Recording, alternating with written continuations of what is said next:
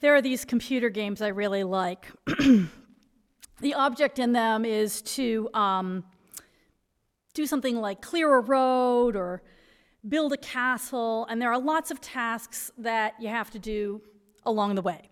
Like you're going to have to build a sawmill and a quarry, and you're going to have to build up your headquarters so there's room for more workers, and you need to know which of those things to do in what order and how much to upgrade them so as to make the best use of your resources, foremost among them your time. There's bonuses you can collect, but you can't collect them all, so you have to decide which ones are worth getting and which ones are just kind of a waste of your resources. If you complete the tasks quickly and in the right order, you can finish before night falls on your screen. For this reason, this type of game is called a time management game. The fact that I have spent hundreds, possibly more than 1,000 hours of my life at an endeavor called time management is an irony that is not lost on me. For this and other reasons, I am nobody's idea of a time management guru. I procrastinate. I write lists of must-do tasks that then stare at me reproachfully while I do other more enjoyable ones. My sins against the good principles of time management could go on for a very long time. However, I think this gives me something of a good vantage point for you. With my nose pressed up against the glass of that exhibit of people with good time management skills, I notice some things that maybe can help you. And I want you to know that in this sermon, I am not going to say, don't have fun, don't do trivial things, don't make yourself more efficient. These are all great. They're very important. Sarah has reminded us that doing things that are supposedly unimportant, like entertainment, is important. And accomplishing things efficiently makes us feel fabulous. All of that's true. So let's look at this big rocks idea. Maybe not new to you. It's a helpful one if you haven't encountered it before, and if you have, it's probably a good refresher. I don't know if Stephen Covey, who we saw in our reading, was the first person to use this image, but I like his version. Many other versions have morals that I think miss the point and misuse this metaphor. For example, sometimes they emphasize the idea that when you think you've filled your time, you can still squeeze something in. The demonstrator will put rocks in, and then gravel, and then you say, is it full? And the audience says, yes, it's full. And then the demonstrator pours in sand. Look at that, it still fits. Is it full now? Yeah, it's full. No, you can pour water in. They seem to be saying, cram more in, cram in more. That's the thing you should do. I don't think that's the right moral. Sometimes they suggest that if you just prioritize, you can do anything. In fact, that is a direct quote from one such video, that there is nothing you can't do. I don't think that's such a good moral to take away either. They don't really prioritize space, the need for time when we do nothing, when we lie fallow like a field that has produced so much in the last year that it just needs to rest and recover. That could be one of your big rocks, of course, time to rest. That would maybe be a good way to approach that need for space. And oftentimes, those who are quoting the big rocks metaphor are gearing their minds and ours entirely toward making us more efficient workers. Stephen Covey, in contrast, is guided by deep spiritual and moral values, and he encourages us to include things like service and relationships and a spiritual life along with work among our big rocks. But even the version that we just saw, I think presents some problems. It suggests that it will all fit if you just do it in the right order, or if you make sure to do the important things, give the important things their time. All the rocks always fit. There's not any left there on the table. Even all the tiny gravel fits. Is this your experience? It's not mine, even when I'm really managing my time well. And if we're constantly told that if we just managed our time better, if we worked smarter, not harder, if we put the big rocks in first, then we'd be able to fit at least all the big rocks, maybe even all the gravel, then we're really stuck on that hamster wheel. We're blaming ourselves if we can't catch up, because everything is saying you can catch up if you just do things right. Everything about productivity culture will tell us that we can fit in everything important if we just arrange our time right. Even as our work days get longer and longer for the same compensation. Even as our school days lengthen. They were 6 hours one generation ago. From my school day to my daughter's, the day has lengthened by 80 minutes, a 22% increase. Even as a living wage is out of reach for most people in the world, and many in this country, unless they are spending almost every daylight hour at toil, and sometimes even then. Even as the minimum wage falls in real money year after year, and it takes decades of fighting over legislation just to restore it to what it was before we started the fight. It's just not right to tell people that all they need to do is prioritize. But I told you I'd tell you how to fit it all in. So here's the moment where the secret is revealed.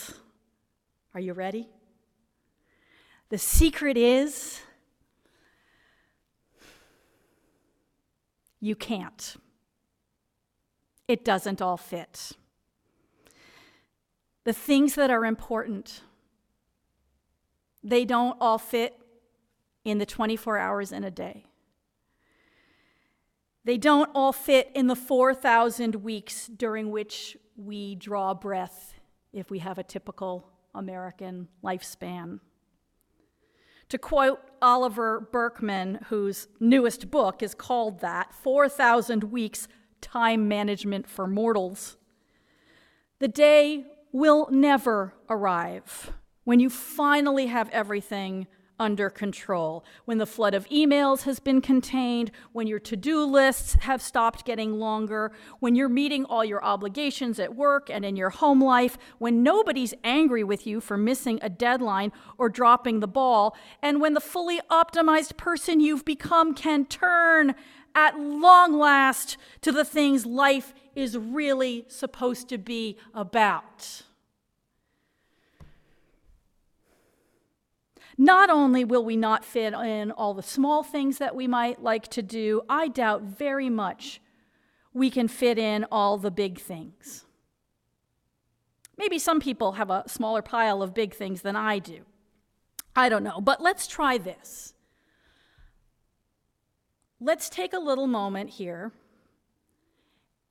and in this silence, I want you to reflect on a day you can recall that felt really good because you did not end with a nagging sense of important things left undone. One of those days that you look back and you say, that was a good day. I really did the things that were most important to me, and I rest easy. Let's think about that for a moment. See if you can remember what you did that day and why you felt that way.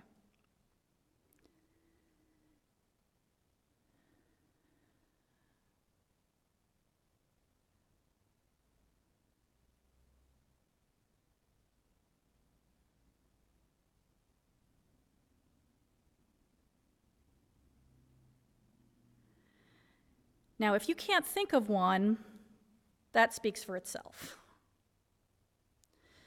If you can, hey, that's a great moment to jot down. What did you do? What were the most important things in your life? Maybe those are the elements you want to be in many, many days. And also, may I ask this? Did all of your big rocks fit into that day? Because here's an example from me. Last Sunday, it was a lovely day. I took a long walk. I got as much exercise as I need for a healthy body. I came to church and I had a couple hours with you all. I spent several happy hours with my family. I played the piano. I made some art. I read. I got enough sleep. No unimportant things cluttered up the day, and I ended it with no regrets. A good day. But did everything fit? No.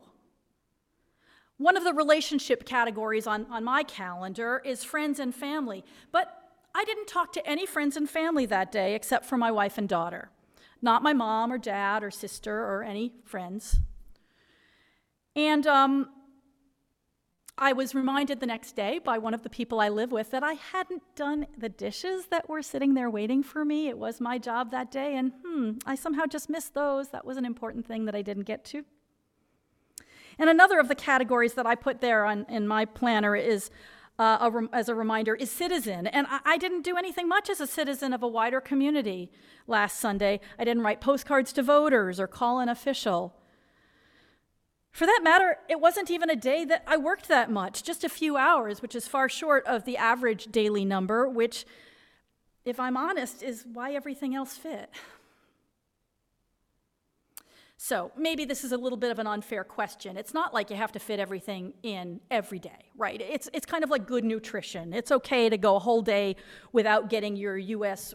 recommended daily allowance of vitamin D, just so long as you don't let it go day after day. Okay. So, maybe our most important priorities can be met over the course of several days, say. But still, I don't think it's that simple. I mean, I'm thinking of conversations I've had here at this turning of the school year with some new college students who see that menu of possibilities, the course catalog, hundreds of possibilities for them over just the next 4 years. And after recovering from giddiness and then a sense of being overwhelmed, they have to accept that of this marvelous menu of options, they are going to choose 30 to 40 of them. That's all. That's all that fits in 4 years. Maybe you feel the same about careers. Is there a dream career about which you occasionally think, if I had another lifetime, I'd try that? Because this is a thought that can occur to us even if we are living a dream career. A very satisfied middle manager may think, but it would also have been wonderful to be a child psychologist. You know, he put that big rock in place, but there are others still left on the table. A teacher who has spent as much of her spare time outdoors as possible might think that if only she had another few decades, she would love to have a profession that took her into nature all day, like marine biology or working for a park service. And this is not even to mention the majority of workers who don't have the luxury of choosing a job. A dream job is beyond their wildest dreams. They just do whatever it is to hand that will let them survive. You just can't always fit in everything. No matter how much we prioritize, not everything worthwhile will fit. So we have to do more than prioritize among the rocks we have assembled. We have to take time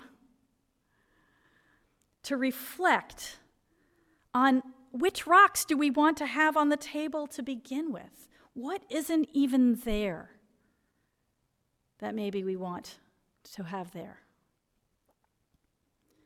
This is a little scary because if we add a rock, we know something else is going to have to move aside or not go into the bucket at all. But look, this is a thought experiment. We're just experimenting here. We're not committed to anything. We're just considering. So consider with me. If you had all the time you needed, what is one thing that you would do that you're not doing right now or not doing very much? If you could set aside that gut response, I just can't get around to that right now. If you could set that aside, what would you most want to do this year, this month, tomorrow?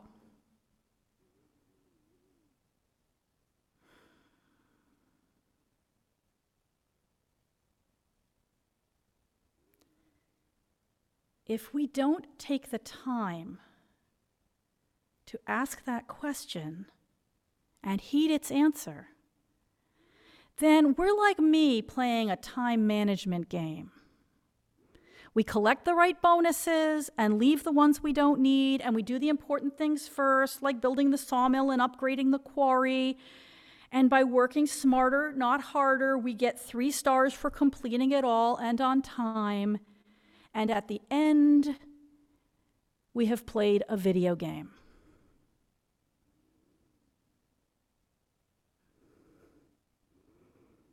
We don't want our lives to be like that.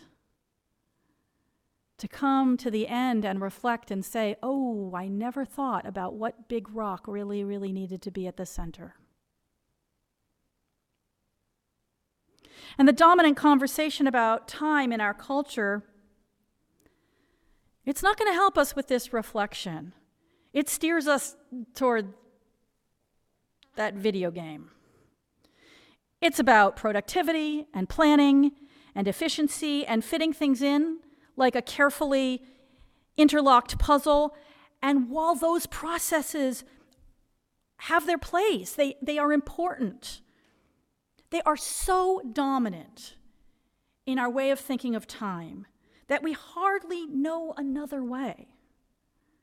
In the wide universe of ways that we could think about our time as the lucky mortals, the lucky clusters of matter who have been granted a human life on this earth, these other ways of thinking about time have worn a rut, and it's hard to get out of a rut. Can we pause? Can we realize we're being steered a certain way and ask the question, what is really most important to me? What is really most important? Not the top priority of the options presented, but maybe another option altogether. Now, this isn't something that can be realigned in a few seconds of silence like I just gave you. We all need more time and space to ask ourselves that question and ask it again and again at various times of our lives. So I hope that that question will stay with you. Most of all, I'd like to leave you with the questions that the poet Mary Oliver asks here, especially at the end of this poem, For a Summer Day, the summer day. Who made the world? Who made the swan and the black bear? Who made the grasshopper? This grasshopper, I mean, the one who has flung herself out of the grass, the one who is eating sugar out of my hand, who is moving her jaws back and forth instead of up and down, who is gazing around with her enormous and complicated eyes. Now she lifts her pale forearms and thoroughly washes her face. Now she snaps her wings open and flies away. I don't know exactly what a prayer is. I do know how to pay attention, how to fall down into the grass, how to kneel in the grass, how to be idle and blessed, how to stroll through the fields which is what I have been doing all day. Tell me, what else should I have done? Doesn't everything die at last? And too soon? Tell me, what is it you plan to do with your one wild and precious life?